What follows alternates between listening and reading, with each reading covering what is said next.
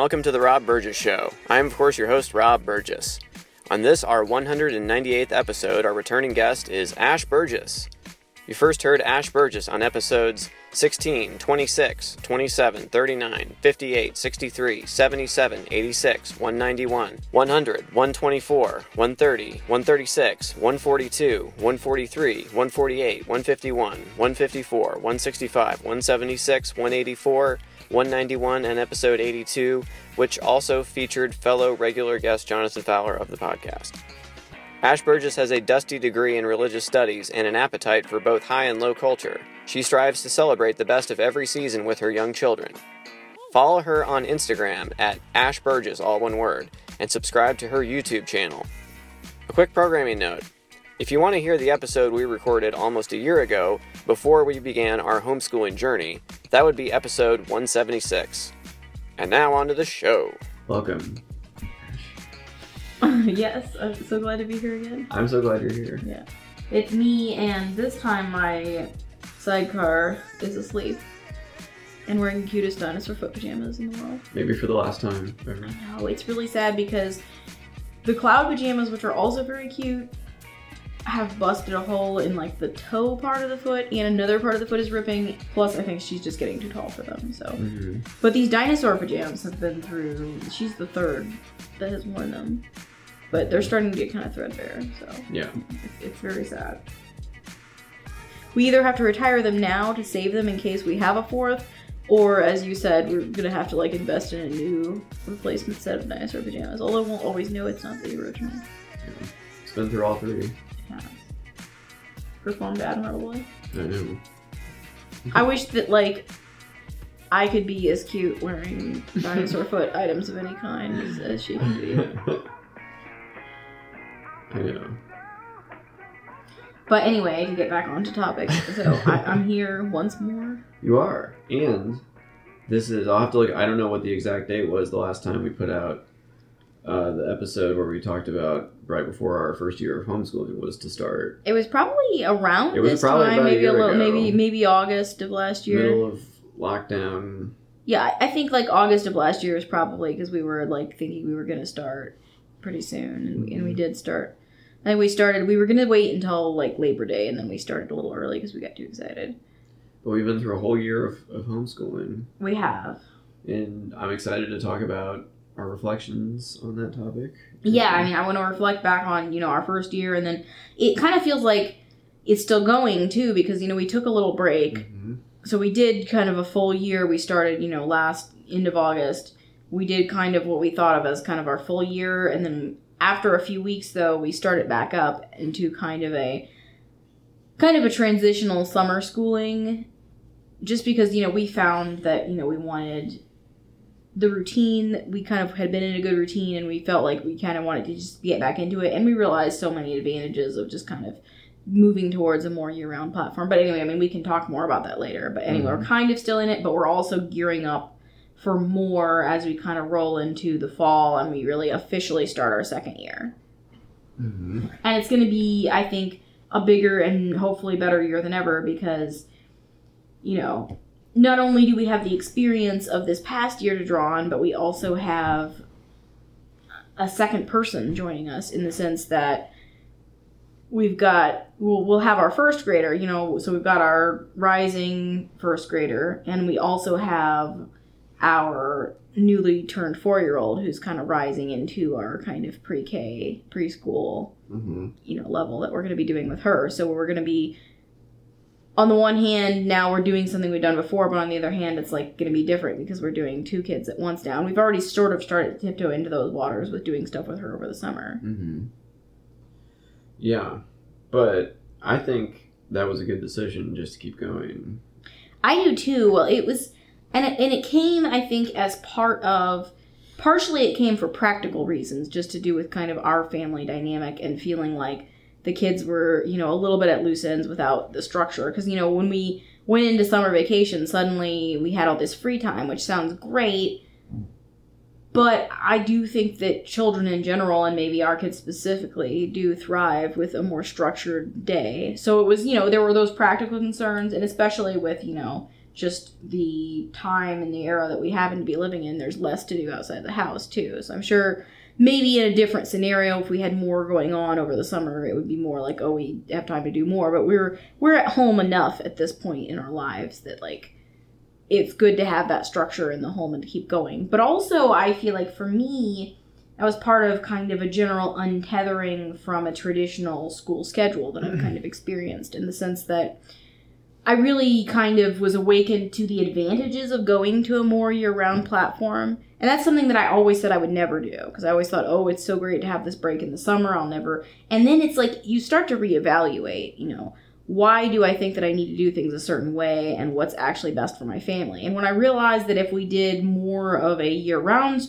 structure, we could take larger breaks when we want to. Like, if we want to take a larger break around Christmas, or if we want to go on a vacation at a random time, we can, and we don't have to worry about how we'll make that up within the school year, because we're actually doing way more weeks and way more school days than we're required to. So we don't have to feel this pressure of, we need to make sure that we've done the required number of days or weeks or whatever, so that we're officially doing everything right and we're not neglecting our kids and we won't be in trouble with the state or whatever. I mean, the state we live in is super loose, but there's still some accountability, and if we ever move anywhere else or whatever, it's just nice kind of knowing that we have the built-in ability to be so flexible, because we're actually really exceeding what we need to do, and that it's better for our kids because they're having the opportunity to do more. And in the subjects that they're really interested in, we can do way more because we have that extra time. And in the subjects where maybe we're struggling, we can slow things down and not be afraid we're slipping behind, because we do have that extra time to take things slower and kind of go through things and make sure that within the year we'll have done just as much as we need to, even if we had to do it a little slower at certain points for someone if they're having an issue with certain concepts, you know? So I feel like, but also we can do really interesting studies we would never have time to do otherwise. Like this summer, the thing that really got us excited to start going again is that I found a science curriculum that's all about dinosaurs and prehistoric life.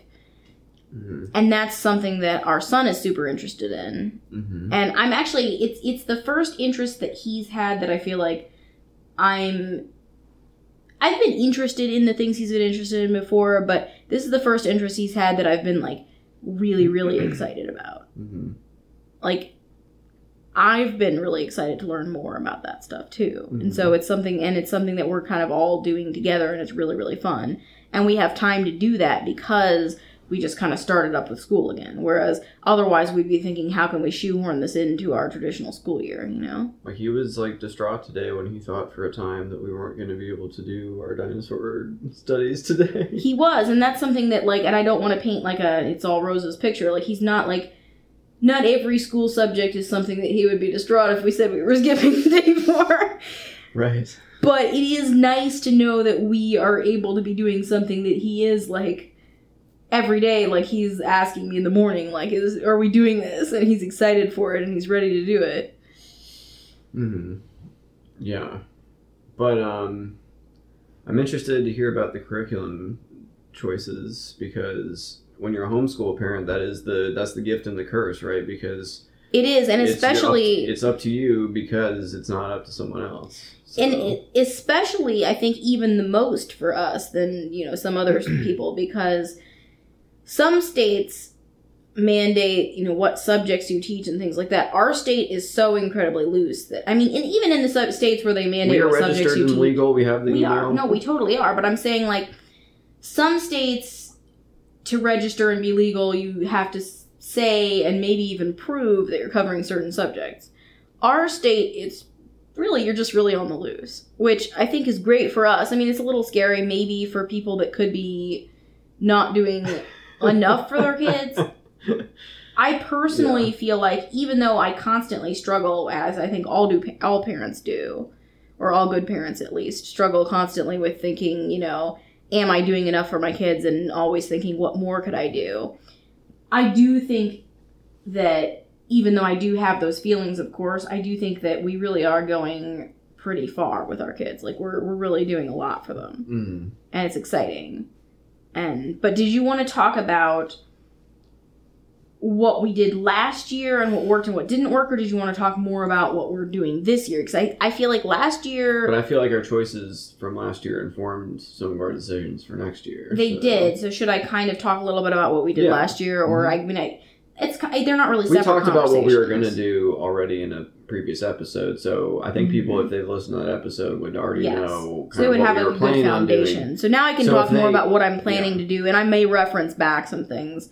Yeah. As far as what I've changed. And you pretty much stuck with what you said you were going to do at that point, I assume. I did. We did make some changes in that we actually completed 2 full elementary... We completed 2 full kindergarten math curriculums last year. So, I mean, I don't know if I mentioned the second curriculum in that, because I think we were just, we started with 1 curriculum, and we did complete that. And it was easy and it was pretty light, and it didn't really, I feel like, do as much for us as it should have, although our son did love it, so I mean, that was nice.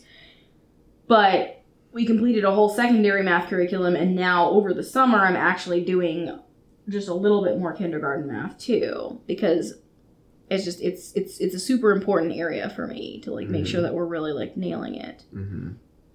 That is a big change that we've made with math in that. So last year we started out with, it was master books, lessons for living education. It was like a very easy kind of easing into the waters, kind of a story-based math curriculum. And then we completed that very quickly. Because he was it was very easy, and I basically just had him do a week's worth of lessons every day. So we got through that in just a couple months. And then we got another curriculum, which was called, I'm grasping to remember the exact name of it. Kindergarten Math with Confidence. And that, I think, was really good in a lot of ways. It really helped me mentally to kind of understand a lot about teaching math and about, how to do certain things. But it wasn't a perfect fit for us, and we did complete the whole program, and we did well with it, but I still wanted to move into something else. So for this school year, I decided we wanted to move into Dimensions Math, which is made by the same people who do the Singapore Math. It's basically Singapore Math, but it's slightly adapted for an American audience. I'm not really sure the total difference. It's the same methodology, it's just slightly different in the layout. But anyway, I wanted to make the switch to that. So I got, and the way that they do that, they put out each level is supposed to be kind of half a school year. So I got him the second half of the kindergarten year just to work on over the summer, because they do some things differently and introduce certain concepts in their kindergarten level that weren't introduced in either of the levels we've been through. They work with number bonds, which is basically addition. But it's just it's a different conceptual way of thinking about addition that neither of the other 2 curriculums that I used did. So I wanted to do this kind of second half of their kindergarten just to kind of make sure that we were on par with that. And we're going through it very fast, though, so I think by midway through September we'll probably be into the 1st grade. But so we're working on that, and that's been going well so far too, although I still think it's not a perfect fit. I'm still I feel like I'm experiencing I wouldn't say Goldilocks, because that's only you try on 3 different things and the third one's the fit, but I'm having that sort of an experience with math curriculums. I really want to, I think because I had a history as a child of struggling with math, it's so important to me to make sure that that is not the story for our kids, that I feel like I'm in that sort of I'll keep trying things on until I find the perfect fit, or maybe there is no perfect fit, but I'm committed to questing for the perfect fit, ongoingly. I will say he does seem to take well to math in general, I feel. He does. He does. I mean, I think the only struggle is just that like many people I think who generally pick up things quickly, he chafes at the idea of having to exert himself. So it's I'm trying to find ways to kind of build stamina. He's good at things, but it's a lot of the things I mean, this is obviously everybody does this to a certain degree. I mean, you like the things you like probably because you are naturally have a are adapted to them and would, you enjoy the feeling of being good at something, Yeah. Like, and anything that, like, didn't immediately like that, it's like, hey, wait a second. Of course. But I also, the other thing I'm excited about with math is that I have a supplementary curriculum that I've also purchased that I'm planning to use all this year along with the Singapore Dimensions, which we're going to be using this year, both for our rising first grader and also for our, going to be in preschooler. I also have a curriculum that I've got called Wild Math, which is basically... I'm using it supplementarily, but for someone who's maybe more extreme, you could use this as your primary curriculum, because it does, and now that I've looked through a lot of math programs, I can see if something really includes what it should or doesn't, and this really does include everything. But it's all about how to teach math, like, outdoors, and using, like, natural materials. Mm. And it does include, like, a full, like, everything that you would need to teach for, like, each grade. So it's actually a really robust curriculum. But I like it because not only does it give you ideas for how you could do those things outdoors, a lot of them are adaptable for just indoors and just kind of more hands-on, or, like, kind of giving you the instructions for how you could create practice problems in the specific area your kid is working on. So, if they're working on multiplication or addition or number bonds, it kind of gives you instructions so that you could then formulate the practices for them, which I'm excited to use. And it's something that I can use both with, like I said, like our toddler and also our, going to be in first grader. So I'm excited about that. Mm-hmm. I've also read a book called Mathematical Mindsets, which was really helpful to me in kind of getting ideas about just what's important in teaching math and how to make people, not just how to make your kids be good at math, or even, this was even something you could apply to yourself, but also just, like, thinking about how to make math pleasurable to someone who might not realize that it's something that they could like. And I felt like that was really helpful to me, even me as someone who've never considered themselves a mathy person, to really take the time and think about kind of the beauty in mathematics and the aesthetics, because I love aesthetic things and I love shapes and all those things, and to really think about that in a more mathematical way and have, like, more of an appreciation in that sense. Mm-hmm. Yeah, definitely. But I'm also interested in talking about, in addition to curriculum. I mean, not in addition to. It's not in addition to, because we have so much more to say about curriculum. Oh, sorry, go ahead. No, but go on with what you were saying. Well, you mentioned both of our kids, and that is a change from last year. We were really just planning for the one, and now we've kind of got two going on. Yes, we have two going on, and because we have kind of a one-room schoolhouse situation going on here, it's kind of, things inevitably bleed over from one to the other, so... Well, and I feel like, though, and that's part of the reason why we're doing more for our, rising preschooler than we did for our son, because with him it was just kind of like, yeah, we should probably do a little bit to kind of get him ready for kindergarten, make sure he knows his letters and his numbers. Mm-hmm. And, that's pretty much what we did. And, I mean, we naturally have always been, like a kind of a reading family and stuff like that. So, I mean, I think he was prepared in that way, but we didn't put a lot of effort into being like, now we're doing preschool, We did a few, like, workbooks and stuff with him just to kind of brush up right beforehand. But other than that, we pretty much just kind of let it happen organically. Kind of, I guess, like an unschooling sort of model. Mm-hmm. But, of course, children that have older siblings always want to do what the older siblings do. Mm-hmm. I mean, so our new 4-year-old, she always wants to know, like, if he's getting out a workbook, she's like, where's my workbook? And where's my school stuff? And when do I get to do this? She's not willing to just be, like, on the sidelines. She's not willing to, like, sit on the floor and play while he's at the table doing math problems. She, like, wants to do some math problems, too. Yes, absolutely. And so that's exciting, though, and so it kind of...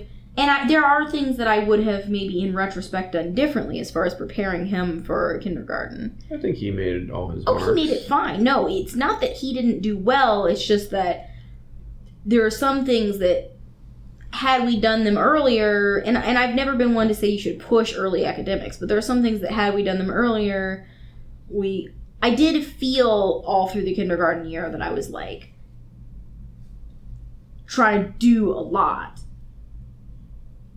And there are some things that if we had just sort of slowly started doing them a few years before, then we would have sort of had less to do in kindergarten, if that makes sense. Or we could have moved on to other things or whatever. Not to, like, push him forward more, but just to kind of, like what I said about how we finished 2 math curriculums.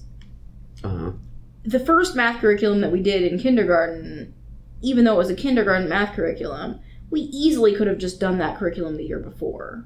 Mm-hmm. And then he would have just been ready for the second curriculum, and we could have just taken, like, a meandering path and not, like, you know what I mean? And then I would have felt, because I did feel a little bit of stress last year before I had kind of untethered myself from the idea of following a more traditional school schedule. I felt sort of pressure to be like, oh my gosh, like, if we skipped a day of math or, like, a day of handwriting or something, I felt like, oh no, we're, like, slipping behind. Mm-hmm. And I had a planner, and I had planned out what was happening, and so then if we missed a day, it's like, oh no, how am I going to make this day? You know what I mean? I felt like a certain pressure to keep, like, pushing us forward. Are you saying you're not going to use a planner this year? I'm planning a lot, but instead of planning, like, you know, planner where I'm, like, planning, like, what we're doing every day, I more have, like, a routine planned. And in my mind, I have a routine planned of, like, what I want to get done in the week and when I think it will be happening. But it's very flexible. Mm-hmm. And I also now understand that, like, let's say I'm imagining that certain things happen on Tuesdays and Thursdays. And, like, one Tuesday, it doesn't happen. I'm not going to be like, oh no, now on Thursday we have to do Tuesday and Thursday. I'm just going to be like, all right, so on Thursday we're doing Tuesday, and then we're doing original Thursday next Tuesday, you know? And that's okay because we have that leisure time, we have that extra time built in. Whereas last year I just always felt like a little bit of a sense of emergency of like, oh no, you know, if we don't do all 5 math lessons this week, next week we're slipping behind and soon we're not going to, like, finish the curriculum. Mm-hmm. And obviously I felt too much of a sense of urgency because somehow I was able to complete 2 full year-long math curriculums within last year. But still. But going back to what you were saying about now we have 2 people working. So there's things like I was saying, so there's things that, like, I would do differently as far as, like, there are some things we could have introduced sooner or more concentratedly with our son if we wanted to. And I don't think he was harmed by not doing that, but it would have been fine for him if we had done it. And, you know, for our daughter, since she's wanting those things, I'm excited to do more with her. Mm-hmm. Also, I do think that it's an attention issue.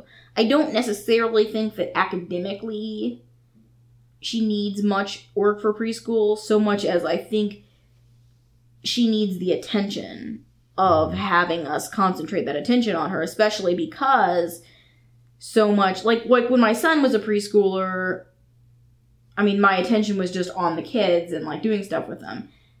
Now that he is a schooler, so much of my day is doing his school stuff with him that I feel like, you know, our daughter, you know, she's the middle child, and I feel like she gets kind of lost in the shuffle between, you know, my energy is so concentrated on doing school stuff and taking care of the baby that I think that more than anything, the reason why I think it'll be good for her to be doing the preschool stuff is just for her to know that I'm focusing that concentrated attention on doing some things that are specially designed for her. Because, I mean, don't get me wrong, she's already, like, especially this summer, she's been joining us for the stuff we're doing. Like, she's joined us in, like, that dinosaur stuff that I mentioned before. Mm-hmm.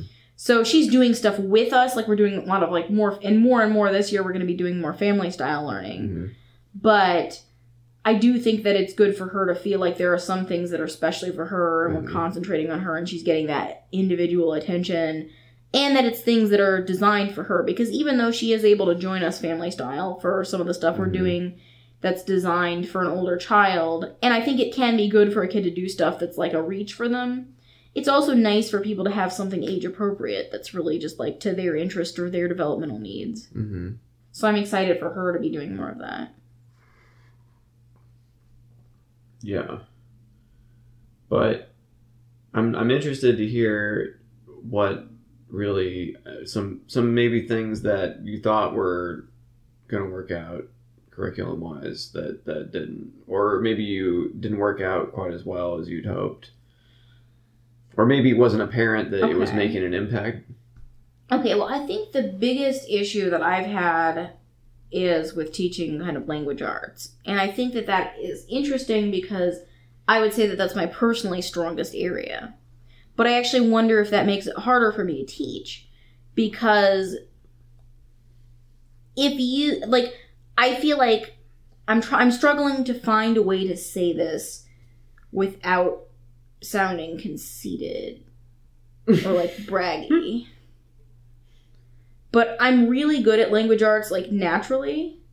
And that's not to say that I haven't struggled in certain areas, because, I mean, language arts is a pretty broad umbrella term. And there are certain things that I would not say I'm naturally good at, or I haven't been, like, trained in, and so I don't really have that as a strong... Like, I wouldn't say I'm a great speller.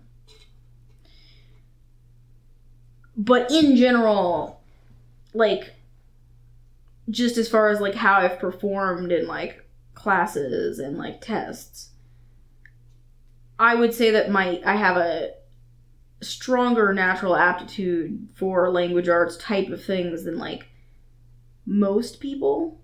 Mm-hmm.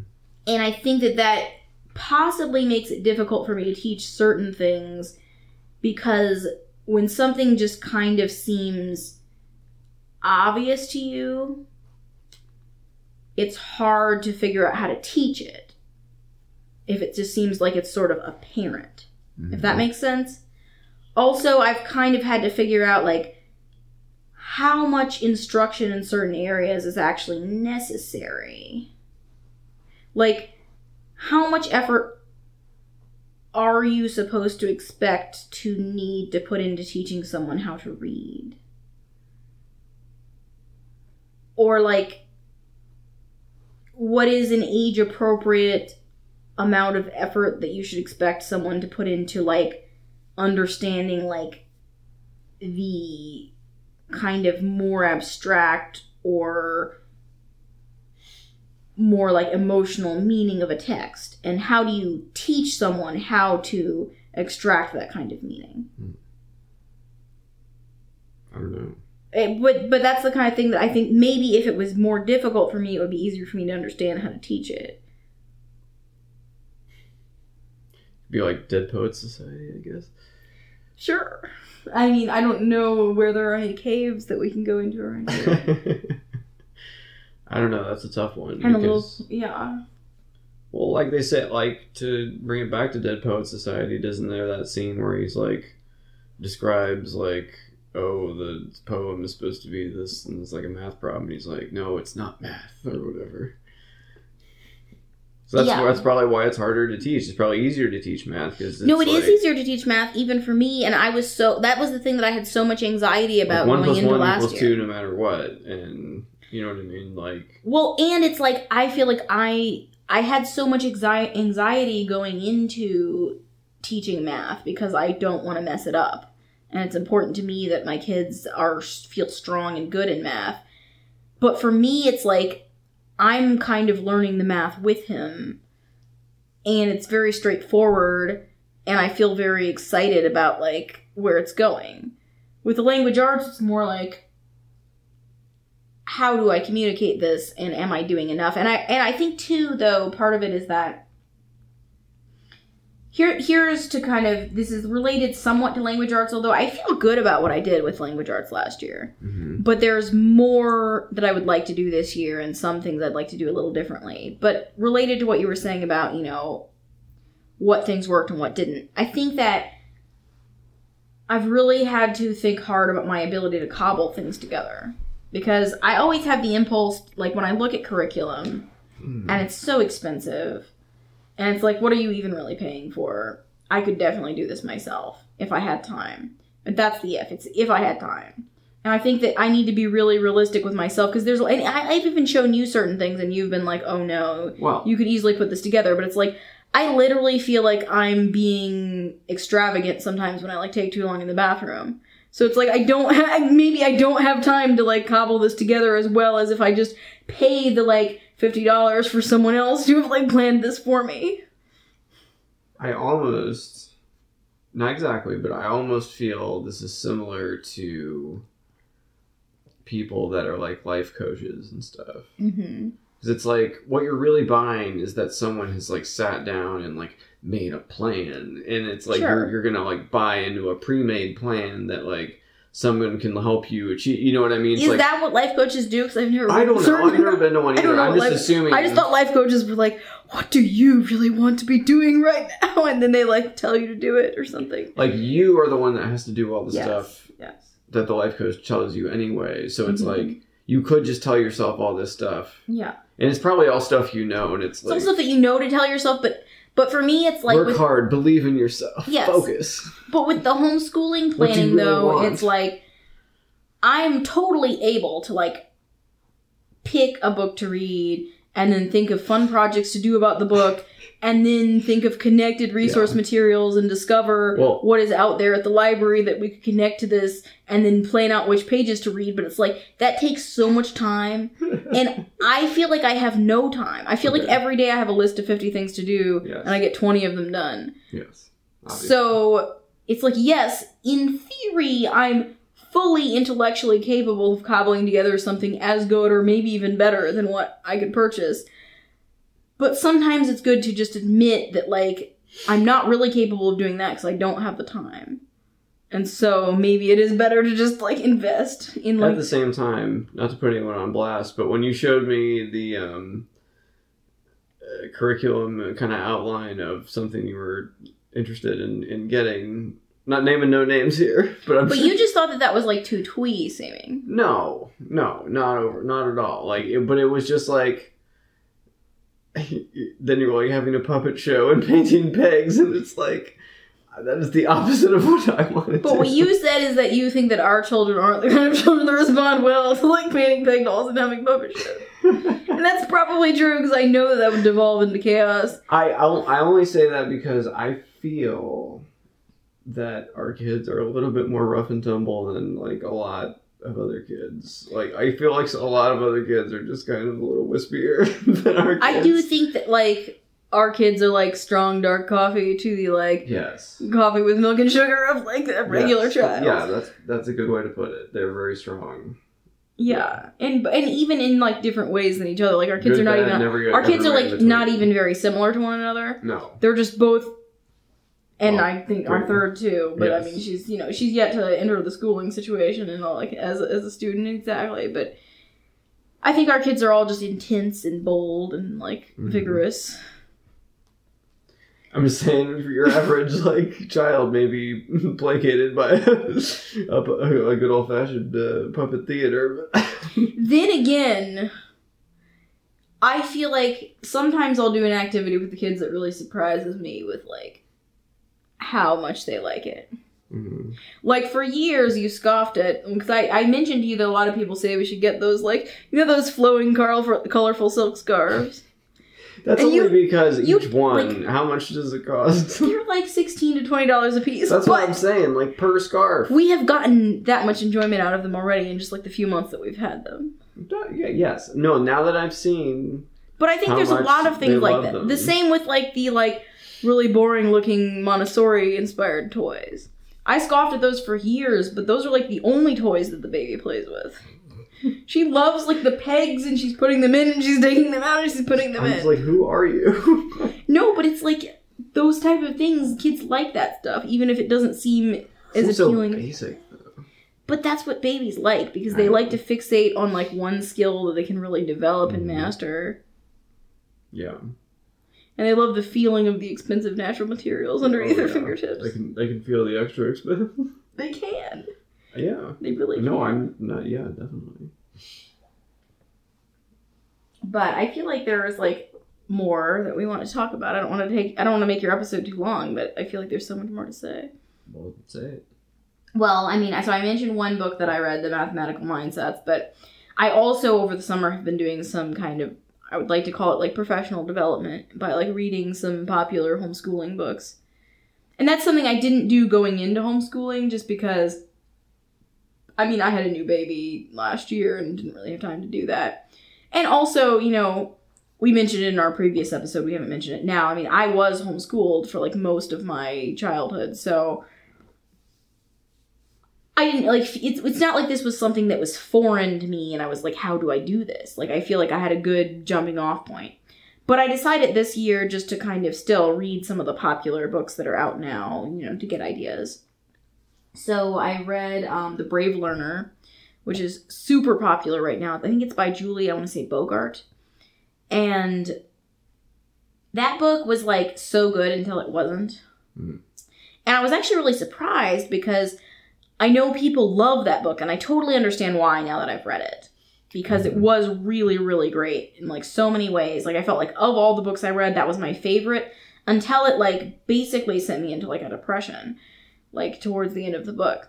Like, I feel like because the part that was so good was that it gave realistic and practical, but still things that felt like they were, you know, an inspiration and a contribution to my ideas about, like, what to do in the homeschool to make things work, like how to motivate your kids. Because, I mean, one of the really good points that she makes in that book is that you as the homeschool parent feel like you have something to prove because you're doing this thing that's, like, a little bit different than what the rest of society is maybe bought into. So it's like you feel like you've got something to prove, and that's a motivation right there to make sure that things are going well. Your kid has, like, nothing to prove. They're in the most, because when you're uncomfortable, that's when you're motivated. You know, you're uncomfortable as the homeschooling parent because you're like, I need to make sure that this works out for my kids and that this looks okay to everyone else. As the kid, you're the most comfortable because you're in your home with your family, the most comfortable place ever. So you have, like, less motivation than anyone to, like, do. You have nothing to prove as a kid. Like, do you need to prove, I mean, hopefully you don't feel like you need to prove to your parents that you're, like, smart and exciting and good, you know what I mean? So it's like, and you're home, you're in your pajamas, you're, you know.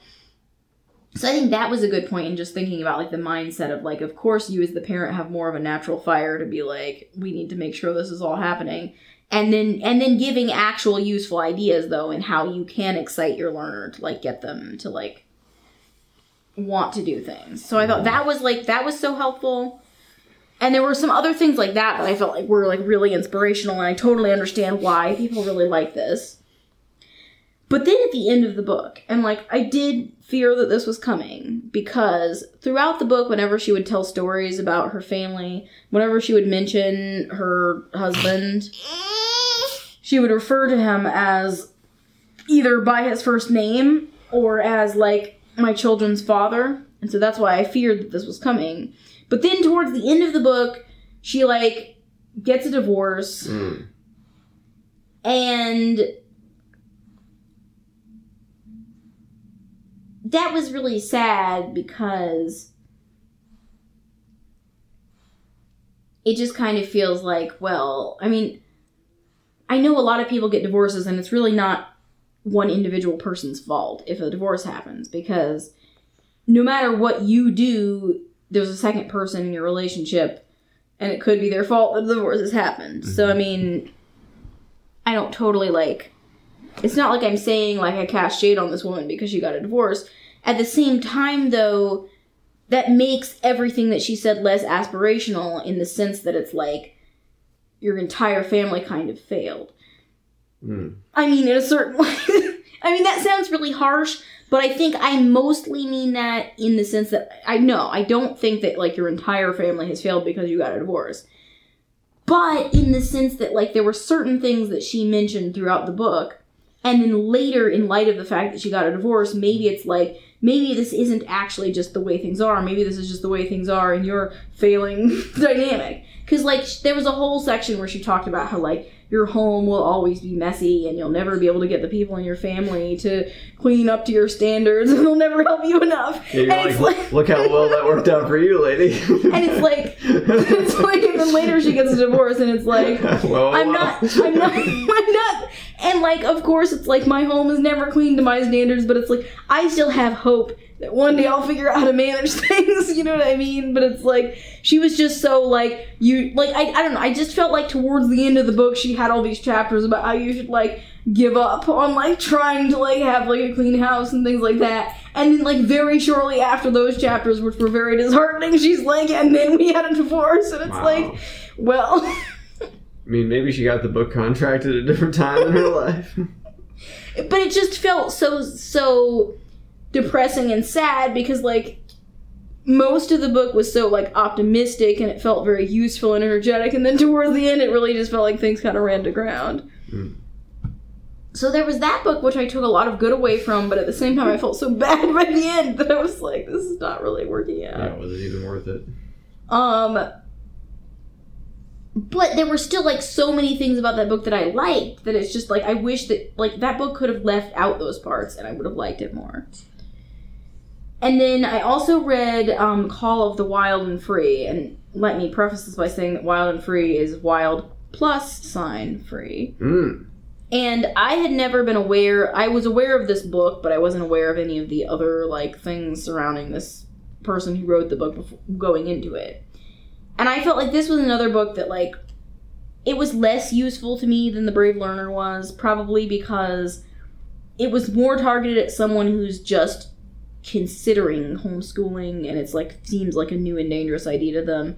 Whereas since I was homeschooled as a child, homeschooling did not seem like a dangerous or new idea to me. So I wasn't exactly the target audience. Also, even though there was a lot that was really good, which I'll get into after I mention what was not good about it, there was a lot that I felt like that was not good about it, which was that apparently the person who wrote this book operates some kind of a website and does, like, homeschooling conferences, so it's kind of like a whole, like, the Wild plus Free is like a brand. Mm. And so it felt kind of like a soft backdoor infomercial for, like, joining their, like, conferences, and, like, I'm always a little bit like, I'm the opposite of a joiner. Like, I don't want to come to your group. Now. I don't want to come to your group. I don't want to come to the conference. Mm-hmm. I don't want to pay, like, $3,000 to, like, camp in the woods with the other people that got tricked into coming to your conference.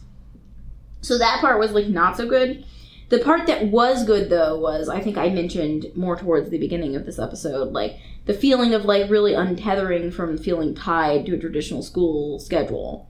And that was the part where that was the inspiration I really took from that, was, like, feeling like, why do I have to feel this sense of, like, oh, we can't do any school on, like, the weekend? I mean, I usually like to take the weekend off to have, like, a rest and reset and prep for the week, but I still feel like more the idea of, like, taking on kind of a homeschooling as, like, a family lifestyle, not as something that happens during school hours. And that's something that I felt like, even though I was homeschooled as a kid, I definitely felt like my family always kind of operated on the idea of, like, you know, like, my parents were sort of cautious about taking us out and about during school hours. Like, to be seen not doing, like, scholastic things, you know, between the hours of 9 and 3. And I feel like we always felt very, like, even when we were, like, at home, it's, like, at 3 o'clock, it's, like, school's over, I, like, refuse to do any more schoolwork, you know what I mean? And I feel like, and we always took, like, the certain, you know, the school vacations and stuff kind of in line with the school system. And we were very, like, on track with that. And I've just really realized that, like, I don't need or want to feel bound to that. And that was, like, the good, I think, that I took from that book, was that it was very inspirational kind of in that avenue. Mm-hmm. Yeah, there's no reason to feel tied to that. Yeah, or just at least to, like, if you have certain ideas about when something should be happening and what pressure you should put on yourself to evaluate why do you have that idea and is that actually working for you and why are you doing it, or even just, like, the pressure. Let me get on my soapbox here and say that I think the whole idea that you're supposed to go on a certain schedule to school and then you get out, it's like, it's just training you to work at a job for 40 hours a week, and they're just, like, getting your mindset, you know what I mean? It's just like... But I'm more interested in, and this is something that was touched on both in that Wild and Free book and The Brave Learner, mm-hmm. I'm more interested in just being, like, our family lifestyle is of, like, education. Yeah. And it's inspired me, too, something that both of those books inspired me to do also, is to do more active learning of my own in front of our children, instead of putting it off. Like, things like, you know, like, I'm interested in maybe, like, learning how to watercolor. I should do that, and I should do it, like, while our children can see. You know? And, like, being more of a participant in the learning. Mm-hmm. and just being like, this is our family lifestyle. Like, I definitely have noticed little things like, I mean, we've always been a reading family, but like, I know you've been making more of a point to read when our kids can see you, instead of, you know, waiting until they're asleep to read. And I do see that they, like, pick up books more to look at. And, like, you know, kids love to copy what they see. And so things like that, but just to think of it more as a lifestyle and it's happening all the time, not like okay, school hours have begun and now school hours have ended. It's like it's kind of always happening. It's like just part of who we are as our family. Yeah. It's like at 3:01, like someone asks you to do something school related, you're like, nope. But I definitely feel like that was like my experience as a kid. Like I definitely felt like there was very much a like, I'm sorry, it's 4 o'clock. There's no way I'm going to like do this, like whatever, you know. But like I want to start our kids out not having that. And in some ways, though, I think the challenge is like I'm trying now to find more materials, like stories and things that show homeschool families, because I feel like you always see things, you know, as a kid, like stories about kids going to school and being in the classroom. And not that they shouldn't experience those stories, because I think it's important to see what other people's lives are like. But I also don't want them to always feel so much like on the outside looking in and like everyone else is normal and they're weird and like everyone else is a part of the society in a different way. Although I think that is different now because so many people panically had to like emergency homeschool in the past year that I think society has changed a little bit around that, which is nice for us. Oh man, like we were talking about the other day, we were so ahead of the curve on this one. We were, because homeschooling was always the top choice right now. Well, and I do think though that it's different for us because homeschooling was always the top choice for us. So for us, it was kind of a happy thing that something we looked forward to for years was finally beginning. I felt like such an outcast to like having made this choice, you know. Yes, but that's the nice thing is that you're homeschooling now. Now you're homeschooling. No, but the nice thing though is that I feel like because of that we haven't faced the backlash that we spent years stealing ourselves for. Oh yeah, because I was stealing ourselves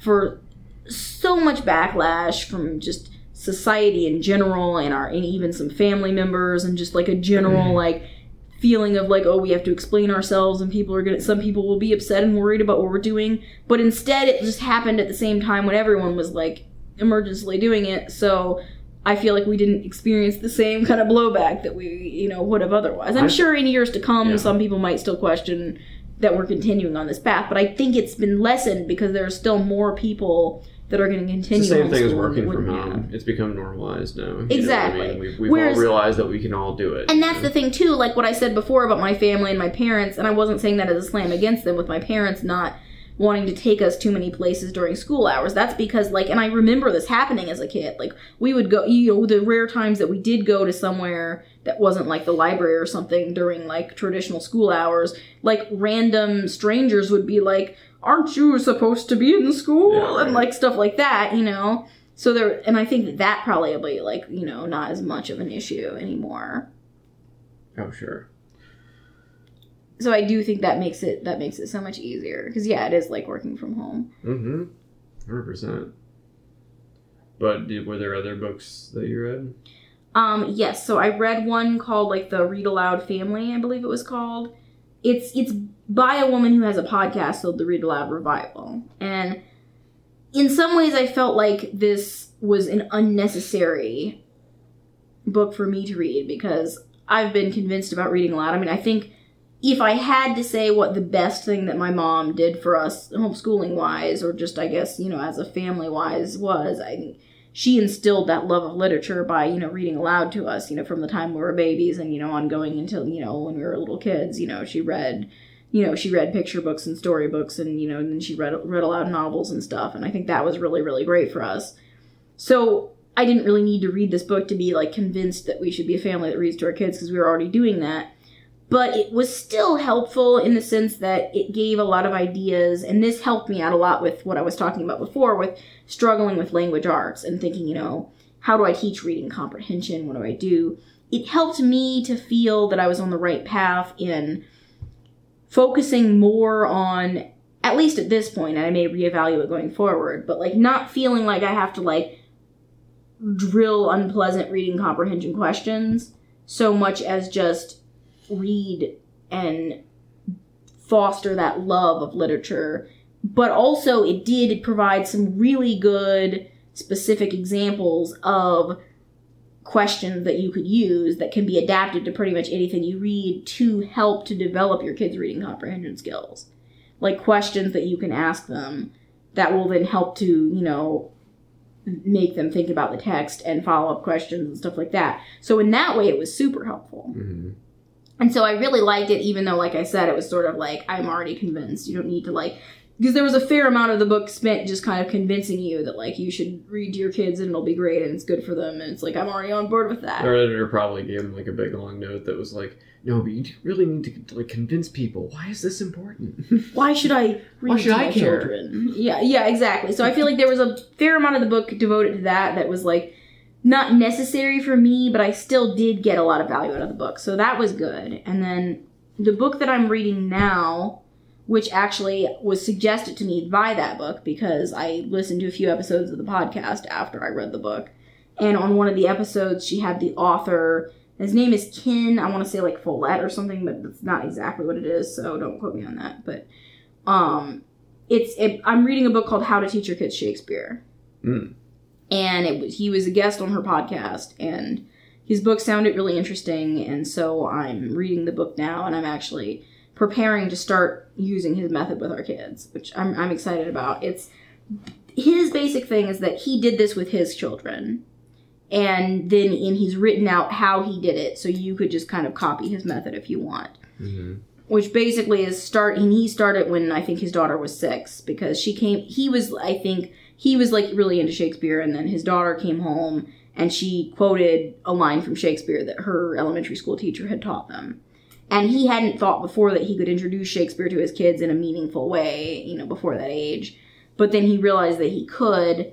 And so basically he gives you a method for helping your kids to memorize some. And he has very specific passages that he's picked that are more appropriate for children and in order of, like, appropriateness and ease. Because, I mean, even though it's like a single book, so, I mean, you could plow through it, but his thing is that he did this over, like, a 12-year period of time with his kids. So, like, he's just talking about memorizing a few selected passages maybe per year. So, I mean, I'm just going to start with a few passages and kind of, you know, see how we like it and go from there. But it's just a method for helping your kids to really sort of read and understand and memorize a few passages of Shakespeare. And the goal being, not only it kind of builds their love of language, and it familiarizes them with some really, like, known quotes from Shakespeare and plot points that, like, occur in literature all over, but also just to, like, build confidence. Because it's like his point is that, like, with his kids, he saw that, like, for them to, like, learn a little bit of this, like, they gained so much confidence because they were proud of themselves for having memorized this, and also being able to, like, pick that out in, you know, different, you know, TV shows and books and stuff. It gives you that boost of, like, oh man, I know this, and you feel good about yourself, and that's really helpful. So I'm very interested in the idea, and, you know, I'm interested in kind of experimenting with it and seeing how it goes. So that's what I'm reading right now. Mm-hmm. But I'm interested to know what your general philosophy is now. You want to talk about that? I mean, you kind of talked about that a little bit already, but, like, how is that developed through experience and also reading these other people's experiences, I guess? I mean, I guess my general philosophy hasn't changed a lot, but certain aspects of it I think have developed. I mean, my philosophy has always been, like, I'm a very academic-minded person. So I would say we're academic homeschoolers. And that if we had to label ourselves, because, I mean, different people homeschool for different reasons. Some people homeschool because they, like, are counterculture and they want to, like, escape from the culture. And that's certainly, you know, part of it for us, but that's not, like, the main point isn't just to be like, we're not a part of the mainstream culture. And just for some people, that's the main point. For some people, it's very specifically, very deeply rooted in, like, a specific religion and a specific worldview. And that's not really for us either. I mean, we have our own beliefs, but that's not our primary reason for homeschooling. And I think for us, it's always been kind of a combination of academic and also just lifestyle-wise. So, which I guess it's counterculture, but maybe not the same counterculture as I would say. If I use the word counterculture, there's like a certain image I have, and I would say that's not exactly what I'm saying, but I think we've never wanted to raise our kids just to be normal people. I mean, you would agree with me in that. Like, sure. We never want it to just be like childhood is a training ground to just be a regular person in society. And that's not even to say, it's not that we necessarily want to put so much pressure on them to do something that's like, quote unquote, spectacular, as in like, oh, everyone will see this and notice it. Like, I'm not saying they have to be like famous or rich or anything like that, but just, we don't want them to feel like, it's not just like, do you know what I'm getting at? Like, I mean, you obviously know what I'm getting at, but I'm trying to explain it, to your audience. Well, I mean, it's like I was saying about school training you, I feel like a lot of the special things about our children would be worn down by a traditional. Yeah, I don't necessarily think our children are great candidates for a traditional schooling experience. No. But also, I mean, I think too, I think you and I think we agree on a lot of things, but I think for me, I'm more on the academic side, to me, because that's something that I'm, very enjoying of. No, I like it. No, I know you just, no, I'm saying we agree, but I'm saying, I would say, I'm more heavily academics, and also I want our kids to be, interesting weirdos. I would say that you are more heavily leaning on the side of them being interesting weirdos, and, also you want them to be academic. But, together, that's a good balance. I don't want them to just be weirdos for the sake of being weirdos. I want them to be their authentic selves in the best way possible. Exactly. But that's what I'm saying. I feel like tradition, from my own experience, I didn't feel like I was, helped to be the best version of myself by a traditional structure. Exactly. And that's perfectly what I'm getting at, though. We're homeschooling because we want to try to help our kids be the best versions of themselves, and not to try to shoehorn that into any sort of a pre-existing mold. I love reading. I love learning. I did not enjoy the experience of going to school. Well, because so much of it is not about the learning and the reading and everything. And also, I mean, and there's the related reason, which is that we want to have a super strong family. To hopefully not end up like the woman from that one book. But I mean, not to make light of her situation, because that's mean, and who knows what happened to her. But I just mean part of it too is that we want to spend as much time with our kids as we can. Yeah, they grow up so fast, as they say, And this is our family. This is our time to invest in them, and as much as we can. Yeah, I can't imagine shipping them off every day. I mean, that's got to be so hard for people. I mean, that send their kids to school. I mean, it has. I know people do it all the time. I think some people like it. I mean, no, I know, and I don't think that's bad. I think that's just it's a different choice. This is a different choice, and but I'm saying lots of people do that. But yeah. But since we haven't been doing that, it's hard for me to imagine. Yeah, it would be a major shift. That would be oh my gosh, for how long? But going back to how my philosophy has changed, I would say my philosophy has changed in that I went into it leaning, and I still think I'm very academic minded, but I do think that I've opened up more in the kind of interesting weirdo direction. Mm-hmm. I've drifted further and further away from caring at all about what the rest of society thinks I should be doing, or trying to make sure that I maintain certain standards that aren't set by myself. I have high standards for what I'm sorry, have you seen the rest of society? Come on, we don't need to live up to But I mean, I think I have very high standards for what I want our kids to learn and how 100%. I want them to develop. And I want them to pursue higher education. I want them to go to college, and I want them to go into, interesting fields of study and use their knowledge in whatever ways, work well for them. And at the same time, though, I think that I have moved further and further away from feeling like I need to measure myself against the progress of others, or what should your kindergartner be learning or whatever. And it's I think I've more leaned into the idea that it's more about the destination than the journey, which I guess that's the opposite, because a lot of people say it's the journey, not the destination or something. Whatever. You know what I'm saying? I'm saying the destination is, of course, that we want our kids to be well-educated and well-rounded and feel comfortable and excited. It's the journey, not the destination. But what I'm saying is that it's the destination, not the journey. So you're trying to get somewhere and don't care how you get there? I care how I get there, but I think how you get there is less important in the sense that I think I was previously very tied to the idea of, like, my kids will always be absolutely on par with their grade level peers of whatever grade we say they are and what age they are. And now I'm kind of like, as long as by the time they're ready for college, they're on par, so what if one year they're a little behind and another year they're a little ahead? Mm-hmm. That's why I'm saying it's the destination, not the journey. I have a destination in mind, but I'm much more comfortable than ever before with the idea that the journey could not follow the smooth kind of set pathway. That's fair. But I think that's more natural than being more rigid about it. Yeah. And I think people catch up quickly often after lagging for... And it's like, I had to kind of develop in that area because, like, I'm not a very flexible person in general. And so I went into it being like, I will never be flexible in certain ways. And then I've kind of realized, like, why are you being inflexible? And, like, what are you trying to prove? And how is this helping anyone? Mm-hmm. That's good, though. Yeah. What about, how do you feel I've performed in our first year?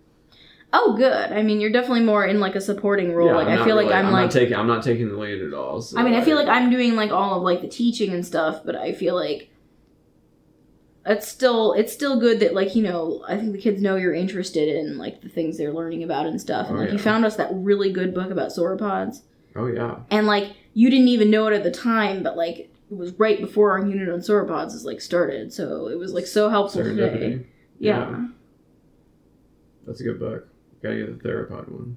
Yeah, no, I need to find that one. I'm having trouble finding it at the library. It's weird, though, because even when I searched for the title of our book, it didn't come up in there. That's the sequel. So the sauropod book that we have is the sequel. The theropod book is the original. But I searched for the title of the book that we have in the library system, and it, like, didn't come up. So that's why I'm confused. Is it a very new book? You look at Carmel? Yeah, maybe I looked at the wrong library, because we have, like, two different... Okay, I'll check it there, because... I was like, why is cut that part out? I don't know if they know where. Don't tell them where. Don't tell them where they know. No, but no, I do need to get that book. But how do you feel though, as kind of, I mean, you're a participant more in like a supportive / observational role. How do you feel that our first year of homeschooling has gone, and how are you feeling going into the new season? Oh, great! I think it's going really well. I'm excited to keep going. I think the more we do it, the better we'll get. I think the skills we develop in one area will bleed over into another, in that, like, sometimes you have to do things several times before you start to master it. I think once that pattern is established, that will serve well in other things. The reading, I know that we're going to, like, take off soon with the reading. Well, the reading is one of those areas where I'm trying not to stress about the way I did before. Once the reading happens, so many other things open up. You know what I mean? It'll all, like, cascade down, I think. Yeah, no, I mean, the reading is an area where I'm still in the process of working on not being stressed about reading. Because it's like, I feel like our son can, like, secretly read, but he just doesn't want to, like, put in the effort. But I'm saying, once he realizes that if he just pushes himself that little bit extra, that he will gain so much more. Once he sees results in that area. He actually loves books. He loves books. He loves making books. He got so excited about making it. Well, that was the thing that I really liked. I have many criticisms for the language arts program that we've been using over the summer, but it's almost been all worthwhile because he was so excited. Because, like, instead of just having readers that came with it, there's, like, you get to tape them together, and then as you read the different pages, you paste in the correct illustration. He was so excited about that. Mm-hmm.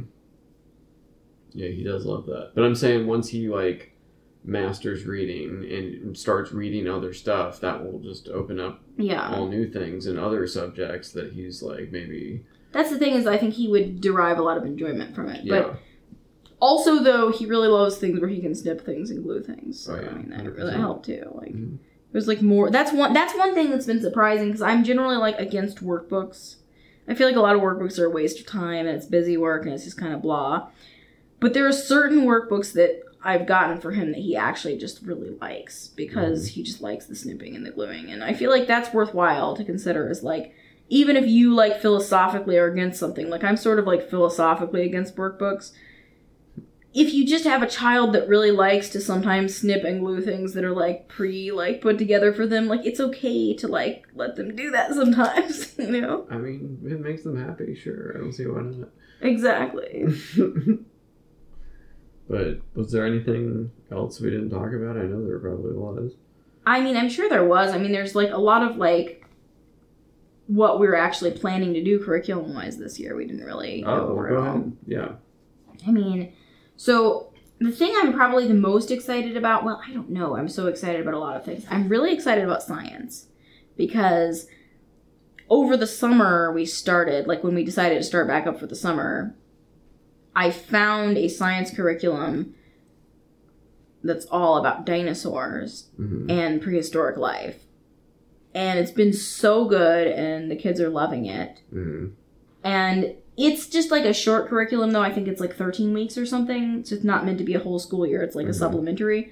But from the makers of that curriculum, there are some other curriculums. So I'm going to get a full year length curriculum to do, you know, whenever we're done with the dinosaurs in the fall. We'll start into kind of an earth science, and you wanted to know if there's going to be clouds. There will. Good. So it's like clouds and volcanoes and like all that kind of stuff. So I'm really, really excited to do that, and that's like a group subject I'm gonna do with both kids. Even though sometimes I'm surprised at like how much our 4-year-old is getting out of the dinosaur curriculum, and then other times I just feel like she's like floating along and like totally not with us. Like I don't really know. It's like she's doing it with us, but like that's more her personality than I think her comprehension, because I think she soaks up a lot. Because sometimes she'll tell me things like she's like, the earth was very hot, and then there was an ice age, and she'll like be going, and I'm like, wow, you're really paying attention. But then other times it's like, and then there was a dragon, and then I fought the dragon. No, that's the thing is that like, okay, part of this curriculum, there's like a part where like there's like a notebooking aspect where you kind of draw a picture and you talk about certain things that you've covered. Sometimes the things that she draws in the notebook, I'm just like, oh my god. Yeah, right. It's like, Emerald, why is the prehistoric plant wearing a princess crown? It's like, but still, I think it's nice for her to be with us, and I assume we'll just be repeating some of these sciences, you know, in a few years when he's older and she's, you know, a little older or whatever. So I'm excited to just continue on with the science from that same, you know, in that same vein, because that's like something that's working, and we're just going to keep doing it, and hopefully it just keeps working, and it's great. Although I will say that same curriculum that you were scoffing at with like the peg dolls and like the things is from those same people. But I mean, some people maybe are good at making a science curriculum, and maybe their language arts curriculum is for like a different. But so yeah, we've got our science. I've already mentioned we're continuing with the dimensions math. We're doing that. I got the dimensions math also for our preschooler, but it's very workbooky and busy worky, and like she's going through it too fast, and like I'm kind of not that into having her do it. But I have it for her just so she's not jealous of him having the book. But really, I'm getting like a kind of a preschool program for her from the same people that we got the science from that I'm going to be doing. But I'm probably only going to be doing that a couple days a week, just because she's joining us with his stuff so much that there's not going to be time to do it like every day. And I don't want to like push it on her. Just kind of when she feels like it, I want to give her a little bit of concentrated time. So we're going to be doing that. I've got a history program. It was really hard to find a history program that met my needs, but I've got an ancient history program. It's called History Quest, and I think that it's going to be good, hopefully. You know, it starts with like, you know, Paleolithic times and like, you know, ancient peoples, and goes up. I don't really know exactly when it stops, whenever you transition from ancient history to middle times, whatever that is, question mark. But that should be interesting to do. That's another thing I'm going to do with both kids, but I mean, I assume that, you know, we'll have to repeat it with the younger one later. Obviously. But she'll be there for that. So we're doing that. I'm considering adding a geography program that I saw called Around the World in Picture Books that I really want to do. And I mentioned the Shakespeare we're doing. We're doing a lot of music. So we've been doing, since like last spring, we've been doing online piano lessons with both the kids. Mm-hmm. But I'm also adding now a program that's like it's like desk bells, and it supposedly teaches you pitch and also music theory and how to read music and stuff. So I think it will kind of be a good supplementary to kind of help with the piano, and also just to give more of like a general music idea. And it's like a little bit easier because the piano, I think, has been really good for them, but it is a little bit slow going. Mm-hmm. Whereas I think they can experience more immediate success with this kind of desk bell thing to kind of boost their confidence and keep them going. Especially, I think it will be good for our son, just to kind of help him with his piano. But I was especially drawn to it for our daughter because she's almost done with the preschool piano level. But I feel like she's still a little bit immature for the next level of piano. And even though I'll probably just start it with her whenever she's done with the preschool level, I feel I don't want her to get discouraged because she has such a good attitude about practicing, and she's so musical. So I wanted something to kind of bridge the gap, so she's not like just like this is too hard and not fun. So I wanted something a little more fun and a little faster going for her to do. So I'm excited about that. So we're doing a ton with music. I'm also doing more with art this year. That was a big regret from last year, is that I never really figured out how to do art. Mm-hmm. And that was something where I kept thinking I will cobble something together. I'll just like do some picture studies or something, and I just didn't really do it, and I felt bad about it because I do think art is important. And it's like so often it's like I feel like I'm so focused on being like I will make sure we're doing the math and the reading and stuff, and it's like I want to make sure that the things that are important to our family, like art and music, should be represented. And now I think we've definitely amply covered the music. But art I have started doing more of. I got kind of a basic book that I've been working with from the library just to teach, all the basic, lines and forms and all that kind of stuff. And I'm also buying a art curriculum to start in the fall that has more like picture studies and information about like different, known artists and also projects to do based on them that I know both kids are going to really like, especially our son because he's like super into art. And that's the thing, is that I felt really bad about not doing more concentrated artwork this past year because, he draws for like hours every day and he's super into it, and I want to nurture that and for him to feel supported and that like we value his interest. That's partially why we got this dinosaur curriculum, because it's something that he got really interested in. I want him to feel like supported and we value your interest and we can, follow what you're into. Mm-hmm. So the art is something that we're going to really be doing. We've been doing a little bit this summer, like I mentioned, but we're going to be doing more and more of that in the coming year. And I feel like there's even more. I feel like I'm doing like a lot. Oh, French. There's an area that I'm working on. Mm-hmm. I've struggled so hard to find to find materials for this, because they always say that the best time to learn languages is when you're super young, right? Mm-hmm. But most language learning materials that seem legitimate at all are for someone who already knows how to read. Mm-hmm. So not someone who's like 3 years old or 4 years old or, maybe like a new like 6-year-old or a 7-year-old. Because, most language curriculums you can get, it's like you're conjugating the verbs and you're writing them and you're reading them and all that. And it's like, our kids are not ready for that. They're very young. So to find decent language materials for them has been a struggle. Mm-hmm. And I tried a subscription service briefly. And I almost regret canceling it because weirdly the kids still talk about the words that like the one day that we tried the subscription service, like the kids will still like randomly shout out the words from that like one day. It was very like aesthetically pleasing and twee, and like it vibrated so hard on like the aesthetic level, but I worried it was light on content. Mm. But maybe it wasn't, because like I said, months later the kids still remember it. But I mostly canceled it because you're talking me into getting this again. No. But I don't think I want to do it because it was so expensive. Yeah. It was like so expensive that I was like... Yes. It's like the Montessori toys you were talking about. I know, those are so expensive too.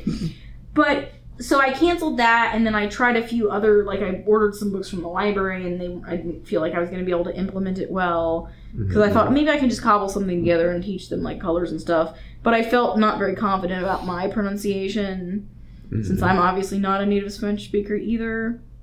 But I finally found one thing that I really like, which is a set of books, and the kids love it. Like, every day, they're, like, so excited to do it.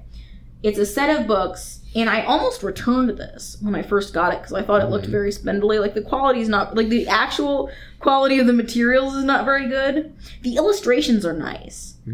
But the actual, just, like, the books themselves are, like, it feels like thin copy paper, where it's almost, like, hard to turn the pages because they're so thin that they're, like, stuck together. So it's like, that's not good. But the kids love it so much, and I really like the format. So every morning, it's like a set of 10 storybooks that you read through. But it also has, like, a QR code that links to a website that has audio of a native speaker reading it. And it has the little dings, like, you know, those read-along books that you have when you're learning how to read, where it dings when you turn the page. So you can, like, hold the book and, like, they read it to you in French, and you turn the page with them. And the kids love it, and we've been doing that every day. And, like, you know, we've just been doing that for a little while, so I don't know how much we're, like, gaining from it, but I think it's really good. And I want to add more, but I'm still, like, it took me so long to find this one thing that who knows how long it will take me to find more pieces to add to kind of, because it's not a very robust study of French, but it's a start, and that's better than nothing. And that's the other thing that I've really learned, is that, like, not to hold back on doing anything at all because I feel like it's not enough, or I'm afraid. It's better to do something and then add to it. So we're doing a little bit of French, and we're hopefully going to add to it over time as we figure out more that we can do. We also have some more things that we do every day, like some little books and things that we read. Like, we have one about, like, the solar system that we read, like, a page from every day, which is, like, a continuation of, we had one about animals last year, and this is, like, another one in the same series. It's, like, about, like, mysteries of the universe. It's stuff about, like, the moon and the stars and all that. And I feel like there's more. We're actually doing a lot. But anyway, I mean, I feel like I've like, talked and talked, so that's probably enough. But there's so much to do. There is.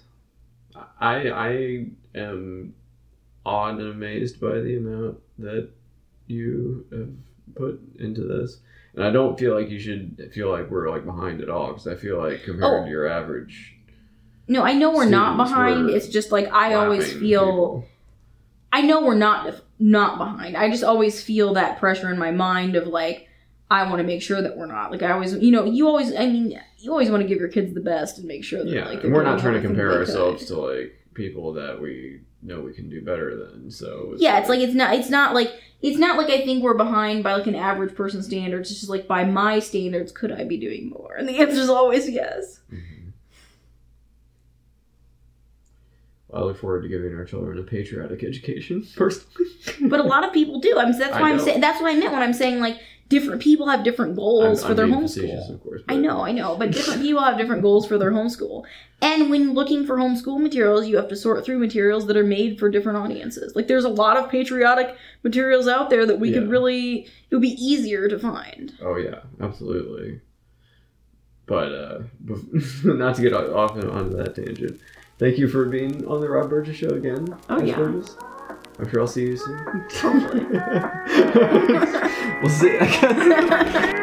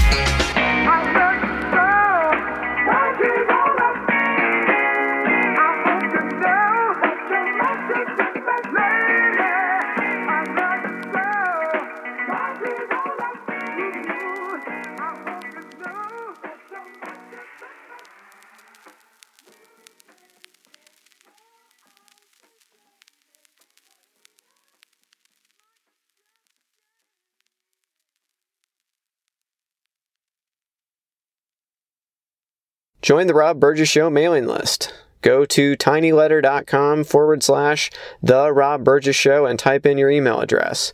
Then respond to the automatic message. Also, please make sure to comment, follow, like, subscribe, share, rate, and review everywhere the podcast is available, including iTunes, YouTube, SoundCloud, Stitcher, Google Play Music, Twitter, Internet Archive, TuneIn, RSS, and now Spotify. The official website for the podcast is www.therobburgessshow.com. You can find out more about me by visiting my website, www.thisburgess.com. If you have something to say, record a voice memo on your smartphone and send it to therobburgessshow@gmail.com. Include voice memo in the subject line of the email. Also, if you want to call or text the show for any reason, the number is 317-674-3547. Until next time.